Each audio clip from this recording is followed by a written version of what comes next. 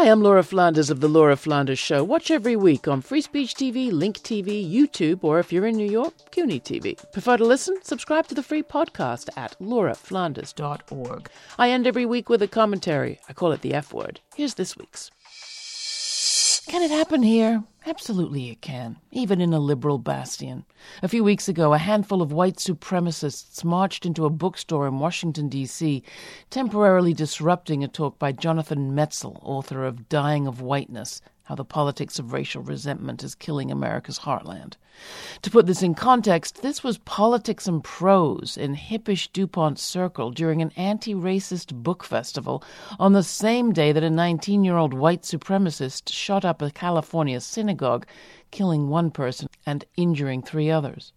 Around the same time, 2 members of the same group, calling itself the American Identity Movement, dressed up in clown suits to disrupt a story hour for kids led by drag queen performers at a New Orleans public library. These aren't isolated events. The Washington Post reports that white nationalists have been targeting bookstores and libraries across the country for a while, in one instance going so far as to threaten to burn the store down. Elsewhere, progressive groups are facing regular threats of violence and intimidation on campus. For example, in Portland, where white so-called patriot groups have targeted meetings of the DSA and the ISO and defaced an office of the IWW. It's not the hate that's new. It's the apparent sense of entitlement. Today's hate groups aren't flying by night. They're out in plain sight, and not just in the media's backwaters, but in the nation's capital. As Metzl put it, today's racist bullies seem especially emboldened, and social media is a big part of that.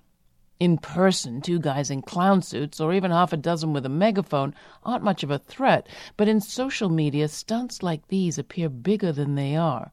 Uploaded to the web, videos of the Brook protests prompted messages of praise on YouTube and much online chatter from right and left. Zapped around the web, the intimidation factor is amplified, and potential followers are egged on.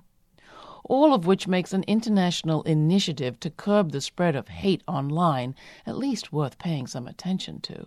The Christchurch Call, a global pledge coming out of New Zealand, is a commitment to work with tech companies to halt the spread of extremist content.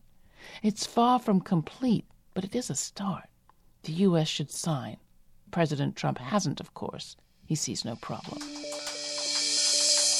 You can always write to me, tell me what you think. We love to hear from you, and I get back to you as soon as I can. That's Laura at lauraflanders.org.